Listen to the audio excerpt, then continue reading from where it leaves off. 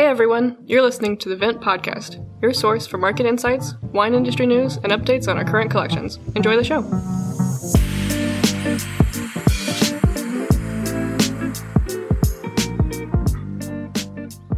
Hey everyone, welcome back to another episode of the Vint Podcast. My name is Brady, joined as always virtually in the studio by Billy, who's on our wine team. Billy, how are you doing? Pretty well. Excited to talk about or answer some questions for the Vint community here. Yeah, today we wanted to kind of keep it pretty streamlined, both for folks who've been listening to our podcast for a while and haven't had a 10,000 overview of who Vint is and what we do. We wanted to provide a little bit of context through a Q&A, but we also wanted to dive into some of the common questions that users have when they come to our platform, whether they are coming from the wine side of things and understand the asset, but don't really understand how it fits in as a financial product, or folks who come to us as a seasoned investor and maybe are just curious about, wow, how does wine, something that I like to consume, fit into my portfolio? So hopefully the range of questions that we have, both about Vint's business and about wine as an asset class, Billy and I answering those today, hopefully will help to provide some context around what we do. Two things I just want to mention that are really important to us in terms of how we run our business is education and transparency. These were kind of two pillars that came about at the founding of our company that we recognized as non-existent in the wine world originally, at least in the investment side of wine. There was a ton of opacity, lack of transparency, lack of education around wine and wine investing. Tended to be sort of a black box, a lot of hurdles to get into the asset class. And so we wanted to provide more accessibility, not only for folks who have never invested in wine before, but also for those who were already investing in wine and wanted an easier way to access the top wines in the world and further diversify their portfolios. So I think we've done a good job of building a platform that is transparent, and hopefully you'll see that today in some of the answers that Billy and I are able to provide. Certainly, if there's something that we don't cover on this podcast, reach out to us. You can email me anytime at brady@vint.co. That's BRADY@vint.co. And then Billy at the same address, Billy, BILLY @vint.co. So let's just dive in, Billy. I think kind of the first set of questions we have are around Vint as a business and maybe a little bit more about our platform. And then the second set of questions more direct towards you and the wine side of our business and how we can think about wine as an asset versus just how, Vint runs as a platform. One of the first topics we want to touch on is just how is Vint different than other wine platforms and investment companies out there? I think a good place to start here is understanding what Vint actually does.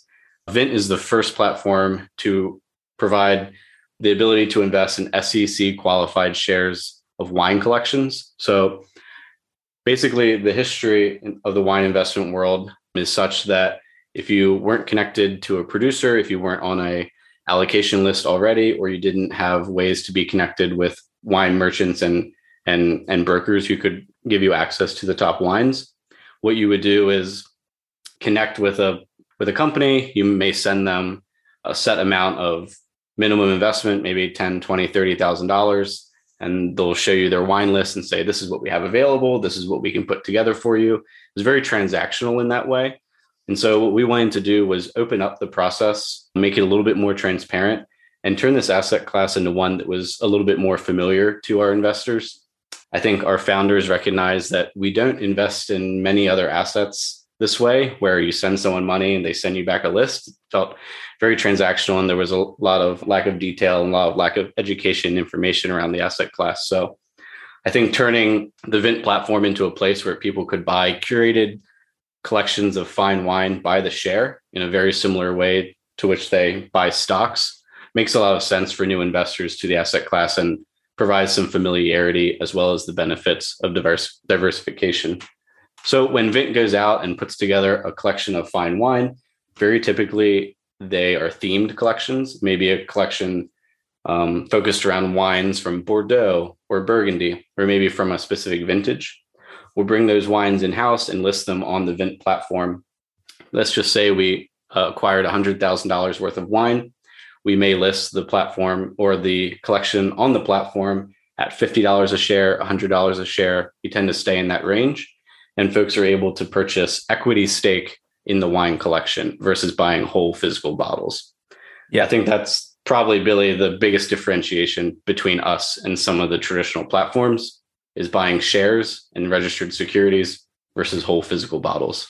Yeah, agreed. And the value in that is not only a familiarity of investment vehicle, but it's also the ability to invest in bottles that would be probably exclusionary for many people, or it would take up a large part of many people's portfolios. There are bottles in our collections that are upwards of $20,000 a piece, or if you're looking at the spirits, upwards of $100,000. So unless you're, having a $1 million plus wine portfolio, we're offering access to some of these different vintages and different producers that would typically only be reserved for like the top 1% of the 1% of the wine investing community. Yeah, for sure. I think when we talk about access, and we even used to use the word democratization in the past, I think we often think about retail investors, maybe lower total dollar amount investors who are able to access a new asset class. But I think that's a good point that, yes, this platform may be for that investor, but it's also for very large investors who want more capital efficient diversification. I think to date, if you had invested in every wine collection that was offered by Vint, you would have a total wine portfolio exposure to over 3,000 bottles of wine. We're approaching $3 million invested on the Vint platform in terms of collections that we've sold out up until this point. And we just launched our 31st offering. So the opportunity to get into a variety of different collections from around the world, I think, is really high with the way that we're approaching the asset class. Billy, do you want to kind of go down our list and we can work through the questions, after that kind of extended intro? Yeah, that makes a lot of sense. I'm trying to figure out where we want to take it first. Let's keep it on the business side for now. We can dive into the wine stuff. So when we're sourcing these collections and putting them together for our investors, and then we're also taking care of them, and we'll get into the storage stuff down the line, what fees does Vint take? How does Vint make our money? You want to touch on that? Yeah, I think that's important to address. For those of us who have kind of been around the investing world for a while and have maybe even used some other alternative investment platforms, or even just asset managers or robo-advisors, typically there are either management fees, those can be assessed annually. There may be performance fees based on how well the particular portfolio does over X span of time. There may be transaction fees, but we've really tried to simplify our fee structure down. We take a sourcing fee, and then we take a few additional percentage points to cover things like storage or broker-dealer relationships and some other costs associated with bringing a collection to the platform. Typically, our sourcing fee is around 10%. One of the things we like our investors to keep in mind, and a way that we've really tried to act with integrity and transparency with our platform, is that we're not assessing any more fees throughout the life of the investment. So there are no annual management fees. There are no additional fees for storage if we end up having to hold the collection for longer. There are no transaction fees on the sales side. So when investors come to our platform and they see $50 a share for a collection valued at $140,000, they know upfront the total value of the asset that they're about to purchase and the total lifetime cost of owning that investment.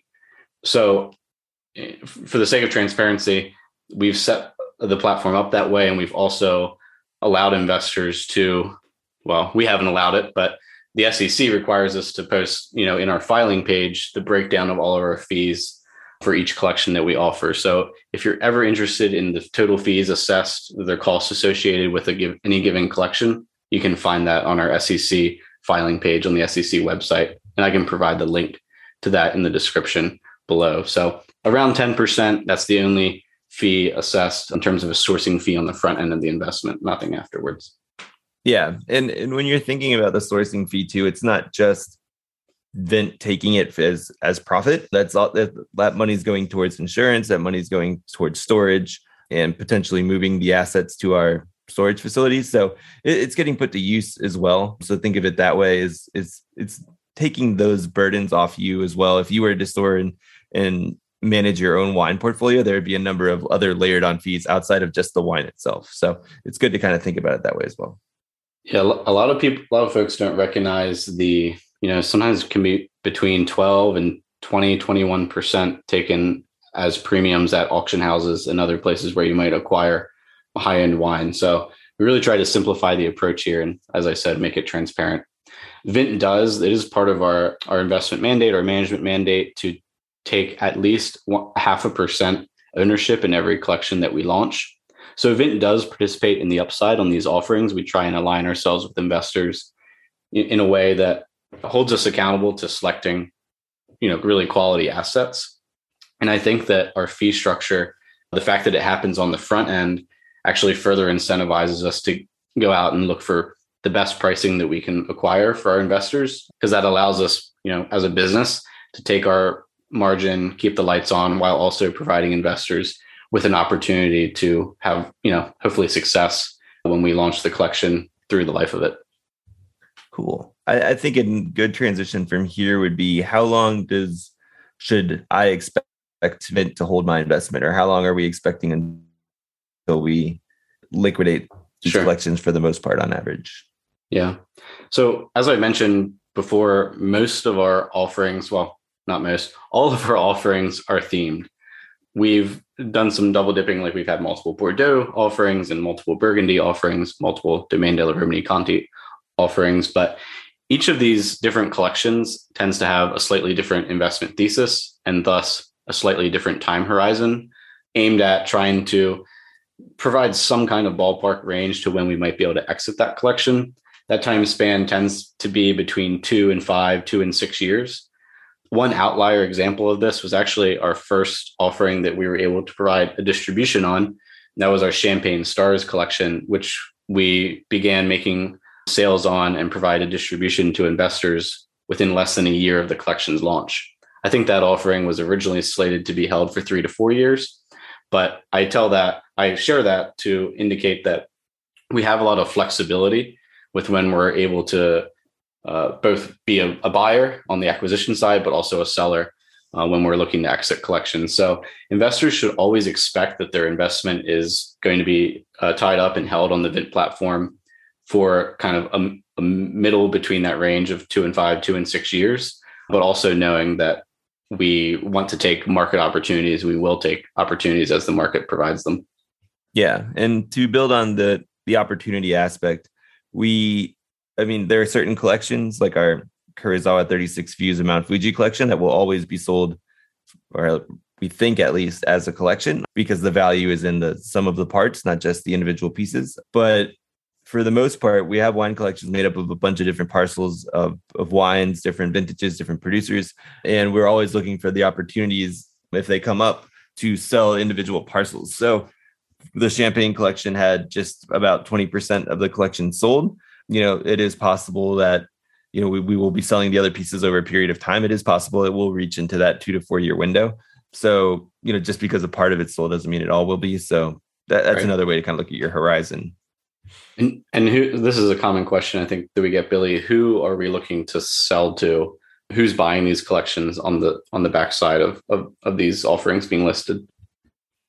Yeah, we're pretty agnostic when it comes to our selling outlets. And we're basically always keeping our investors in mind, trying to find the best prices for them. So it could be partner retailers. It could be brokers looking to supply some wine for their clients. We haven't looked at any auction settings yet, but that's a potential down the line as well. And even hospitality is an outlet down the line. So all options are open.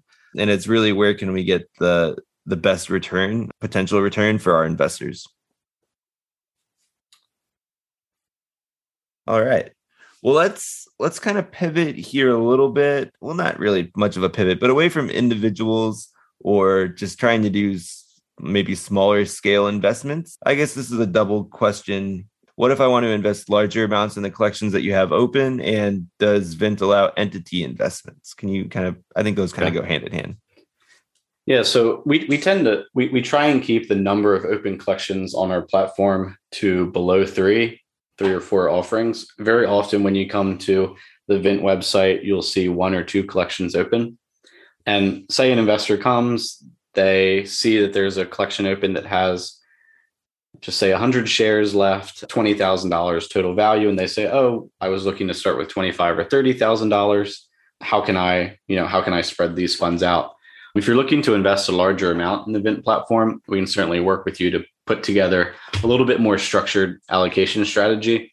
I tell folks all the time that because of how we try and vary the collections that we offer and really keep an eye on diversifying the assets that we list on the platform, most people could get by and have an extremely well-diversified portfolio by investing smaller amounts in every offering as they come out.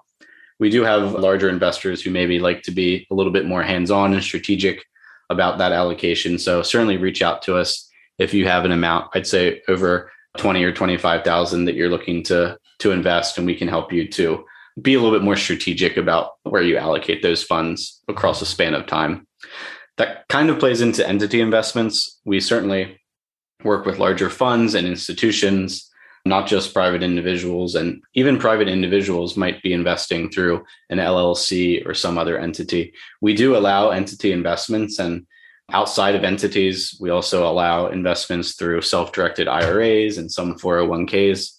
Because we're not selling physical wine bottles, our product isn't a collectible. It's not considered a collectible. It's considered a security. Trying to be careful with the language that we use. We're selling registered securities with the SEC, which means that you can hold these assets in, these tax advantaged accounts like our IRAs, which we have over 10%, I think, of our investors currently investing through some of our IRA partners, which has been really great for them.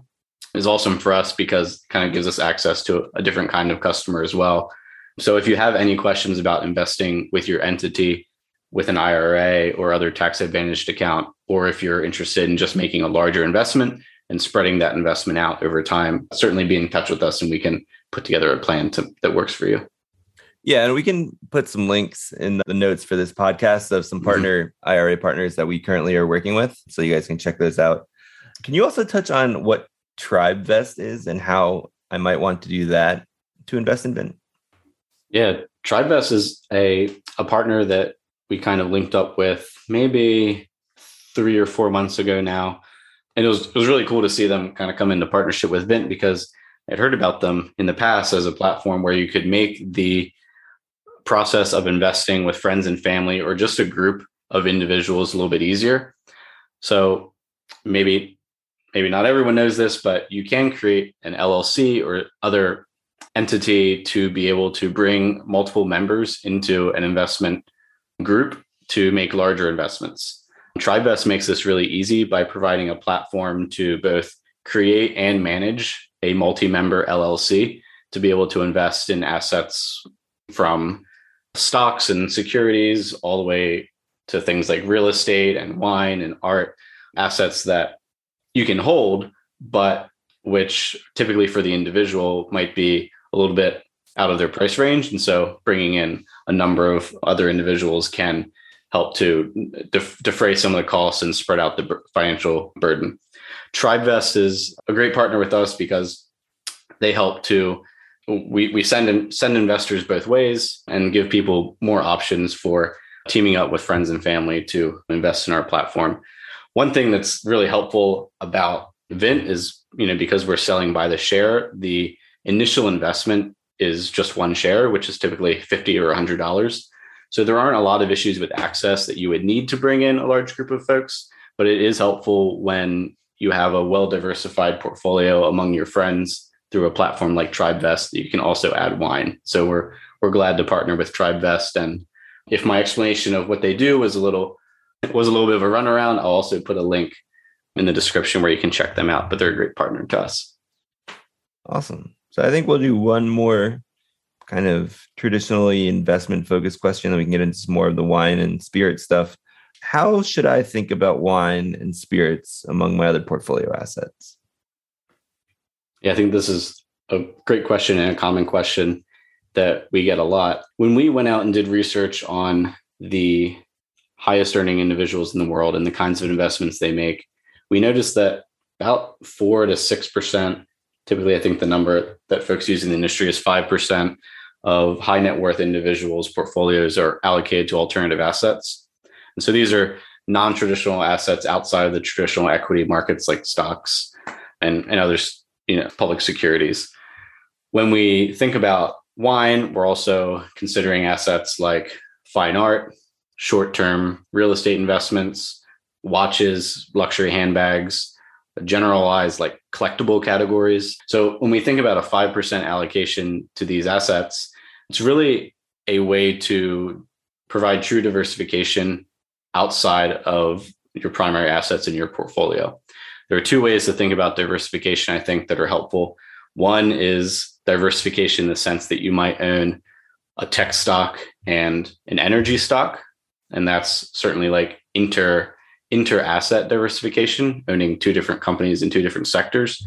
But then there's another form of diversification, which is related to how correlated the assets are as a category. And that might be the difference between owning stocks in, just say, Amazon and owning a fine wine collection. The correlation between fine wine and a benchmark index like the S&P 500 is 0.12. So if you think of a one-to-one perfect correlation, they go up and down together, would be like, just say 1.0. Wine has almost a inverse correlation, almost a negative correlation, I should say, to the S&P 500. Another asset that's really popular to invest in as an alternative, like I mentioned, is fine art. Wine and fine art actually have an inverse correlation. So they tend to run inverse to one another. One might go up and the other might go down, and the other way around as well. So fine art, fine wine, traditional investments in the stock market create a really interesting trifecta of investments typically in a portfolio. And so I think that considering diversification as diversifying the types of assets in terms of their category, as well as thinking about that correlation number and how well correlated different assets are to one another is really important consideration when you're thinking about how wine might fit into your portfolio. Yeah, 100%.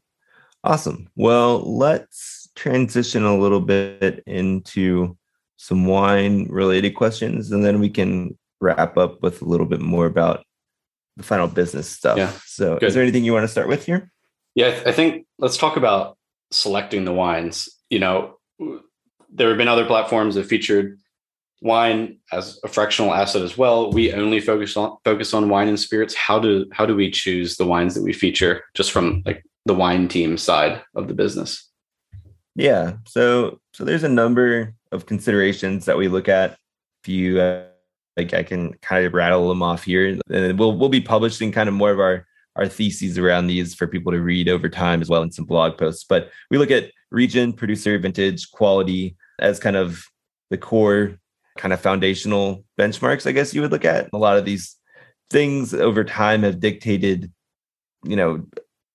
I guess we want to say like the desirability, I guess, of wines. There are certain regions that have been producing wines with track records of potential returns for years and years. So there's the really kind of core regions, we'll call them for now, kind of like Burgundy and Bordeaux. And then there are other regions that have been well known for investment wines like Champagne in Italy over the years, and it might not be quite as well established as Bordeaux. And then there's other emerging markets. Kind of the US has really come onto the scene over the past couple of decades. Same with, there's some Australian wines, Spain, and the Rhone Valley. So we kind of first look at region. We go deeper and dive into the producers. There are certain producers within every region that stand out among others. And then we'll look at the quality of the vintage, whether that be, scores from critics, just great years in terms of weather. We'll do a little bit of that analysis. And that's kind of like the base level. If you're looking at it as kind of the food pyramid, I guess that's like your carbs. It's the widest side at the bottom. It's kind of what you need to really start going. But then from there, we'll kind of look deeper into scarcity and liquidity of these assets, trying to consider how much of this wine was produced in a given year, compare that to its current demand, which is where the liquidity comes in. So it doesn't matter if there is only 5 bottles of a wine produced. If nobody wants it, that doesn't really matter. So you got to find this right balance between scarcity, demand, and liquidity. So trying to find bottles that aren't produced in such high volumes that it is possible for value to go up over time potentially, but also having liquidity to the point where there has to be a market. Somebody needs to want to buy these wines or spirits at some point in time. The final variables, I guess, we would look at for here is when it really comes down to, say, we've identified a region, we've identified producers and vintages, there's the right level of scarcity and demand. Then we dig into the final aspects of provenance and entry price. So we work really hard to get the best pricing that we can for our investors. And this kind of goes back into, again, that sourcing fee. Sometimes it might be variable, but we're working our best to get that actual thesis price to be the lowest for our investors in terms of being able to provide a valuable investment for them. And then we're always looking at sourcing and provenance. So we're doing our due diligence, working with our partners to ensure that these wines have been stored properly, that they're legitimate, they're as close to the source as possible, and that they're in pristine condition. And I would say those are the kind of the levels of variables in terms of broadest to most specific that we get into. That's great. That's good context. We tend to have, I call it 6 different individual categories of the collections that we tend to offer. So we can think about red wine, white wine, sparkling wine, wine futures, whiskey, and then cask whiskey. Are there any other assets that we've been considering, adding to our portfolios? And a second part of that question, how do you think about white wines, and are they investment worthy? Well, first, I would say, taking a step back, we have all of those categories and we've invested in all of them because, again, going back to the diverse portfolio, they all kind of play a different role within a portfolio. So, right, for example, bottled wine versus bottled whiskey, wine is still developing in the bottle. It's going to be, in theory, the fine wines are improving. So there's going to be certain drinking windows down the line that versed connoisseurs are going to be looking to drink these certain wines in. Whereas bottled whiskey, on the other hand, is not developing any further in the bottle. And it's collected either for its initial, the age of the whiskey in the bottle, the packaging, the rarity, the limited edition. So those are 2 things we kind of consider one. And then when you're looking at the wines itself, between white and sparkling and red, first I'll even start with, yes, white wines are not only ageable. They're some of the most expensive wines in the world, can be white wines. I would say compared to red wines, fewer white wines in the world as a whole age well. Most white wines that you'll see in the grocery store or elsewhere are made in a very quick style, meant to preserve aromatics and be kind of very approachable when young. Very few of them have what it really takes in terms of like a makeup of the actual structure of the wine to age well, which is, for a white wine, that would be acid, sugar, and alcohol are kind of the key component. There's a little bit of a phenolic compound aspect going in there that can either be derived from the grape or aging in oak. But so I would say there are fewer white wines in general that are age-worthy, but there are a number of them, and they can be quite expensive and investable. So when you're looking across from white wines to sparkling wines to red wines, I would say in terms of their development and where their drinking windows are, white wines and sparkling wines will have an earlier standard drinking window as a whole, just speaking very broadly here, than red wines. So what's interesting there is if you're investing in a portfolio of younger white wines, maybe similar age sparkling wines and similar age red wines, the white wines may have an earlier liquidity window in terms of sales because certain collectors or buyers are looking to drink those wines or consume those wines earlier. Whereas sparkling wines may have a little longer window. Champagne in particular has a really nice historical valuation of basically a strong correlation to value and age. So once it starts hitting that 5-10 year after release range, they really start to have, sometimes traditional historical steps in value appreciation. So that's really interesting. And then red wines, we're starting to see young wines attract really high valuations, and some older wines also, they've appreciated a lot since their release time, but now it's interesting to see really high prices for some of these red wines off the bat. And part of that is because of the way that they're aging. Certain regions like California age, or I guess they don't age more quickly, but basically they're approachable younger than, say, wines of Bordeaux, whereas some people say the best Bordeaux shouldn't be consumed even, before 20 or 30 years of aging, whereas some of the best California wines show well even after only 10 years or less, actually. So when you're thinking about it as part of a portfolio, it's kind of cool there is, say you have whiskey that's not developing anymore. So an investor, you could sell that at, any certain time, but it's not really dependent on the liquid in the bottle. White wines, you tend to have a little bit of an earlier window, but some of the best Burgundies can age for decades. Sparkling wines, again, similar to white wines, may have a little earlier selling window because they're actually drinkable, when they're released. Most vintage sparkling wine is released after 10 years. And then red wines have that. So it's kind of a cool mix. And it's a way that you're able to kind of diversify your portfolio in terms of exit dates and just balance. And then quickly, I'll touch on casks, both of wine and whiskey. The whiskey casks are interesting because, number one, the spirit's still developing inside. Number two, whiskey is known for having these age statement kind of milestones. So whether it be 12, 15, 18 years, 21 years or more, you're able to get a cask that has, the proper amount of alcohol, sits there and it develops. And once it hits these milestones, there's a different audience, a different potential selling department. I mean, sometimes collectors do buy the casks, but a lot of the time you're looking at independent bottlers or potentially even distilleries buying casks back themselves. So there's a whole different kind of customer for that, which is nice because it helps diversify the audience. And then casks or futures of wine are interesting as well because you're basically buying these wines while they're still developing and resting in barrel before they're even bottled. So you have a little bit of runway that you're paying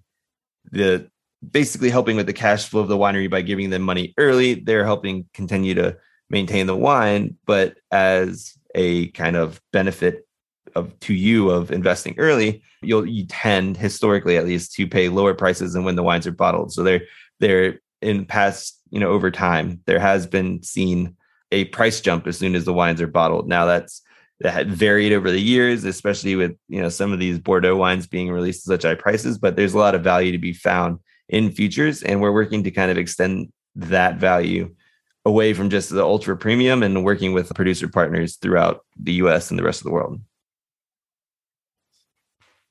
Yeah, great. I think those conversations about how to understand the different assets in your portfolio is really important.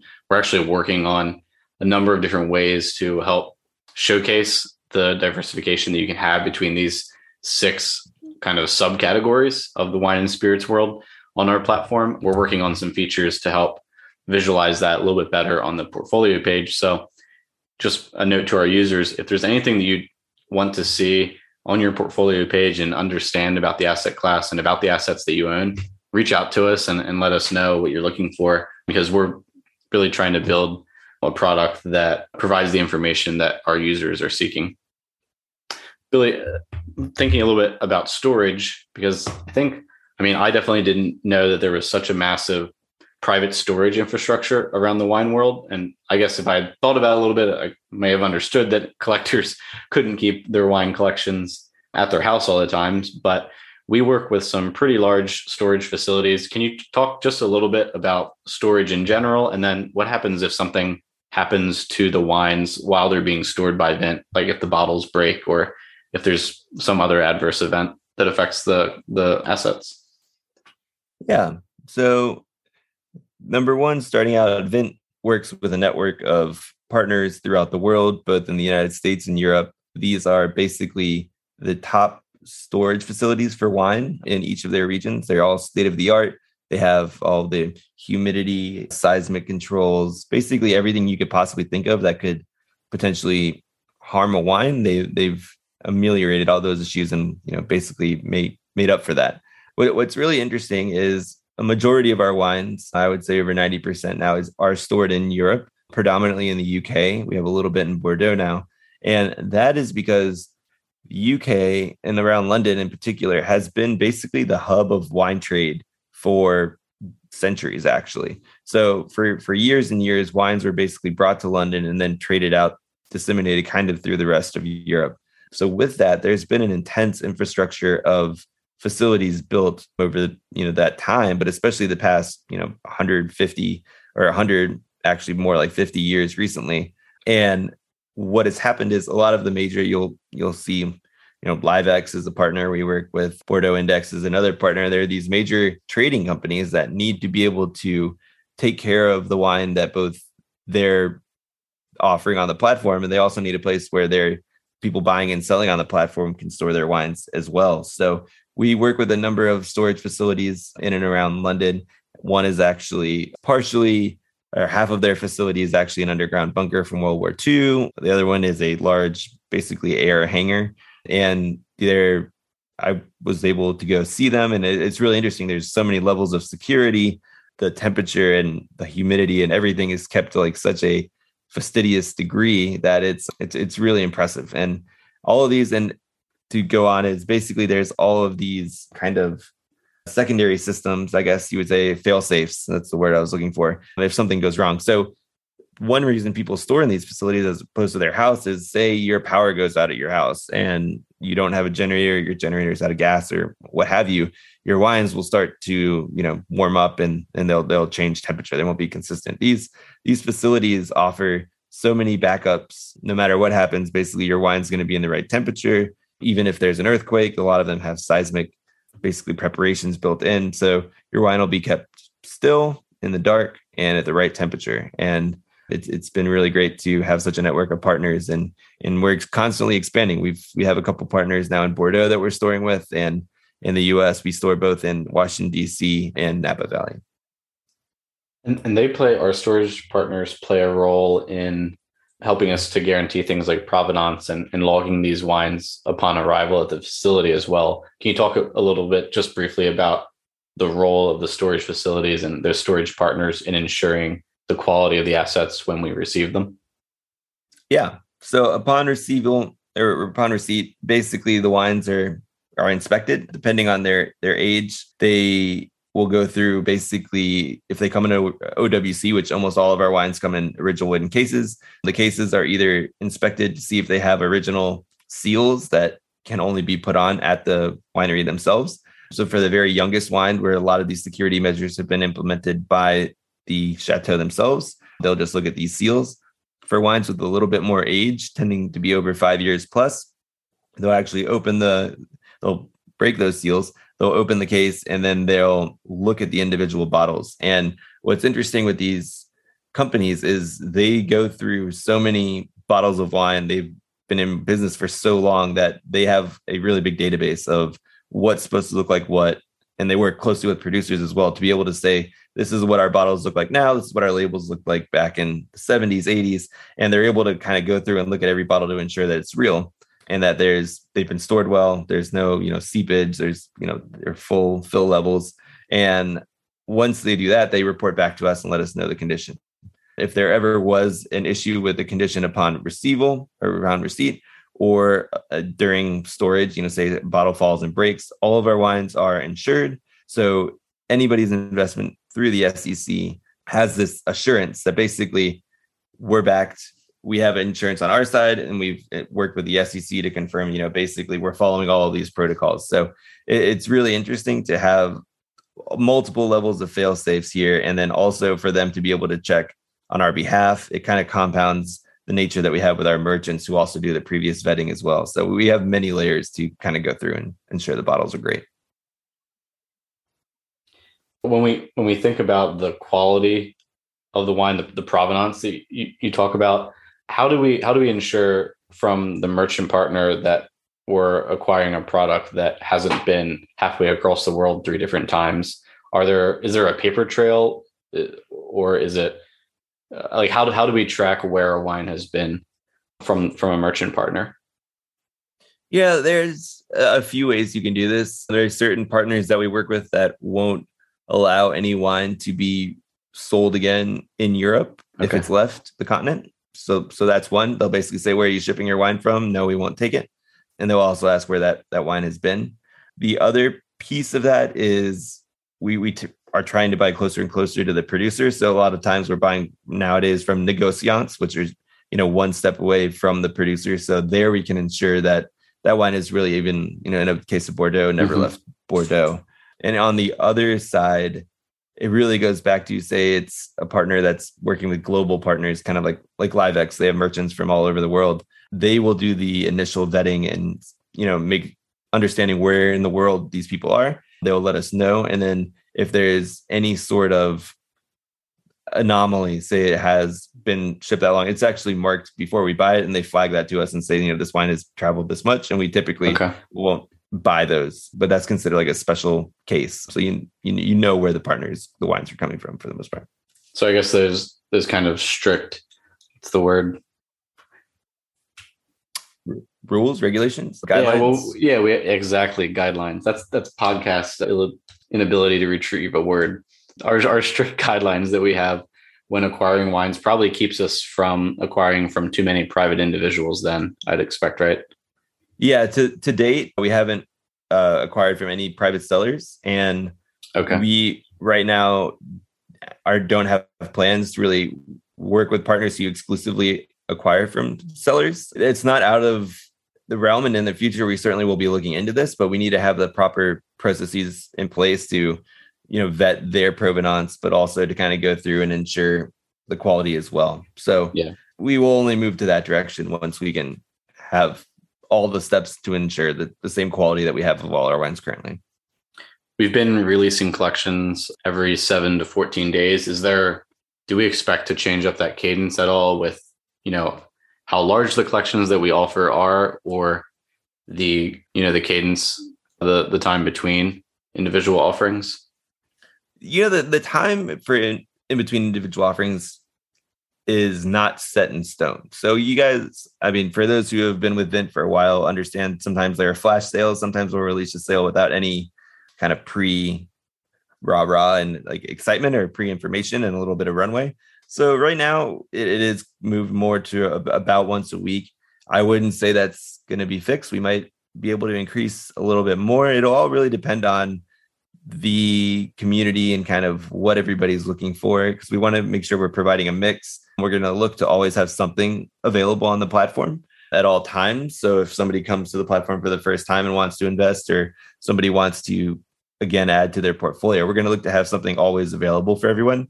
But in terms of new collections, I think you're going to be seeing a lot of different, sizes coming up of collections. You might see some larger ones than you've seen in the past. You might see more smaller ones at different cadences. So I would say just stay tuned. And I think we're going to be relatively predictable, but it's nothing set in stone.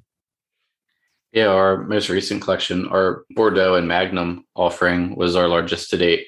It's a $200,000 in total value. So we expect that collection to linger for just a little bit on the platform, but it's maybe the best cornerstone offering that we featured on the Vint platform in terms of the top wines from the top vintages from the most investable region in the whole world in a really awesome bottle size in that Magnum format. So it's a perfect collection to start your portfolio out with, or even to add kind of a foundational piece to. So yeah, and I would say just one last note on the collection cadence is, if you're worried that there's not going to be any more collections, or you're worried that you don't really like the current collection, we are going to come out with regular collections, and it's going to be fairly varied. We're going to focus on allowing investors to have a foundation of these core regions like Burgundy and like Bordeaux, and we'll look to be offering these kind of trending regions as well. Champagne, things that have historically performed well, but maybe on a smaller scale than Burgundy and Bordeaux. And then we'll also be mixing in some of these, emerging regions as well. So I think if you aren't, for whatever reason, don't want to buy too much of the current collection, I would say, just keep your eyes peeled, because there's always going to be new things and things that might appeal, or things that help diversify your portfolio. So maybe that's something we talk about now. Brady, how do we talk about which wines we want to have in our portfolio, knowing that it depends on your investing style, but maybe somebody doesn't want to be all quote unquote large cap or small cap, to use stock terms. Yeah, we're still fleshing exactly how we're going to display this from an investor perspective on our platform. But I think those categories of, starting with Bordeaux and Burgundy and thinking of those as core assets to any wine portfolio, and then going down and, just like you listed, other regions like maybe Napa, maybe Italian wines, Spanish wines, the Rhone Valley, Australia, thinking about trending and emerging categories. We'll be categorizing those assets within those sort of high level labels, so that folks can a little bit better understand how to diversify their holdings. Like I said, actually, something that I did personally was when I first invested with Vint, and I actually invested in the first offering on the Vint platform and have invested in every one since then. My strategy was to look at what I had to allocate towards wine over a 1-year period and say, okay, I know that Vint has been releasing collections maybe every 2 weeks. I want to put a little bit into every offering. So I kind of did the math and I realized I could buy a few shares every time a collection launched. And so when I first got started, I actually, for a first time I invested 5 times more than I knew I could invest every week to kind of get some skin in the game right away, to hold my interest in the platform and in the asset class, and really to kind of just get myself invested, for lack of a better term, in the asset as I started to make that more continued allocation. So that was my particular approach: invest a larger sum up front and then to make smaller investments along the way. I know plenty of our investors who have done that as well and who have really well diversified wine portfolios because of the emphasis that we place on diversification when we release these collections. So you'll typically see 20% of our collections are whiskey, about 80% are wine. And we don't release, multiple whiskey collections back to back to back, just like we don't release multiple Burgundy collections back to back.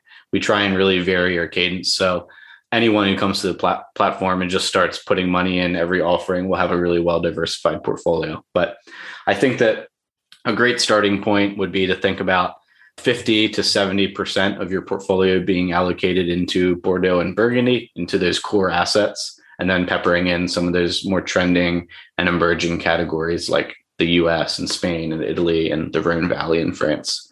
I think that's maybe a high level way to think about diversifying your portfolio. We don't give out investment or business or tax advice, but certainly you can reach out to us. You can email me or chat our platform to set up a call, and we can kind of walk through, like I said, a little bit more hands-on approach to how you might think about your portfolio if you're interested in thinking a little bit more strategically about your allocation. Yeah, I was going to say, but this is not financial advice. So on that glorious note, if there are potential returns down the line that we're able to return, how will these be returned to investors and how are these taxed? Yeah, it's a great question, and especially relevant because we just recently made our first distribution. We were really happy to return 19.97% in less than a year on our Champagne Stars collection. That was really awesome. It was more than 21% IRR if you take an annualized look at that number. So that was awesome for our investors. But that was only on 20% of the collection, though. Or that was it. Yeah, right. That was only on 20% of the collection that we sold off. So yeah, that's kind of another representation of how we're able to be kind of dynamic. We don't have to sell a whole collection at one time. We can sell off portions of it and then make distributions each quarter as funds become available. When those funds do become available, right now, funds are distributed directly back to a US bank account, the same way that investments are made on the Vint platform. In the future, we're looking to add a wallet feature that would allow you to fund your quote unquote Vint account and to also receive distributions directly back into that fund so that you can more easily cycle investments in and out and continue to reinvest or take withdrawals to your bank account. But right now, investments are made via ACH, bank transfer, or wire, and then distributions are made via an ACH transfer as well. If you have any questions about the way that works or setting up your bank account on the Vint platform, definitely reach out. In terms of tax, again, don't provide tax or legal advice, so certainly talk with your CPA before you make an investment so you understand the implications. But unlike a lot of other alternative asset platforms, investors won't receive K1s for each of the investments that they make. This is a really big deal for us. One, because it's cumbersome to provide individual K1 forms to investors. As a business, that's just a cumbersome process, and it can also be cumbersome at tax time for our investors. So we've actually, in terms of the structure and the way that our assets are qualified, we're able to provide a 1099 dividend form. And so these assets are taxed as qualified dividends come tax time, and that can have varied implications related to your tax bill, depending on who you are, what kind of income you make, and and other things that might apply to your situation. So definitely talk to a tax advisor. We found most folks have been happy with the way that we go about this process because K1s are sort of an issue in the alternative asset space. And a lot of times I hear kind of positive responses from people that when we tell them that we provide a 1099 dividend form. So these assets, we don't provide dividends, but our distributions are treated as qualified dividends at tax time. Yep, exactly. Awesome. Well, I think we've covered most of the most common questions that we get. Is there anything that you think we're missing, Brady? Yeah, I don't think so. I think this is something hopefully that we'll do periodically on the podcast so that we can just, both for you and I, to be able to talk through these things and to refresh the way that we talk about our platform, but also to provide, like I said, transparency to our users. So hopefully this was a helpful episode. If you need to talk to anyone at Vint to get more clarity on any of these questions, or you have a question of your own, definitely reach out. You can also email us at support@vint.co, as well as the emails that I gave on the front part of the episode. We'll provide several different links to resources and places that you can find information and links to schedule calls with Billy or I in the show notes. So thanks for tuning in. Awesome. Cheers. For questions, comments, or feedback on the Vint podcast, please email us at support@vint.co. To check out our current offerings and to sign up for the Vint platform, find us at www.vint.co. That's www.vint.co. Vint and VV Markets are offering securities pursuant to Regulation A. Our offering circular as amended can be found on the SEC website. Past performance is no guarantee of future results. Investments such as those on the Vint platform are speculative and involve substantial risks to consider before investing. We may provide communication that may contain certain forward-looking statements that are subject to various risks and uncertainties. Information provided in any communications is not legal, business, or tax advice. All prospective investors should consult a legal, tax, or business advisor concerning the subject matter of any communications and any offering.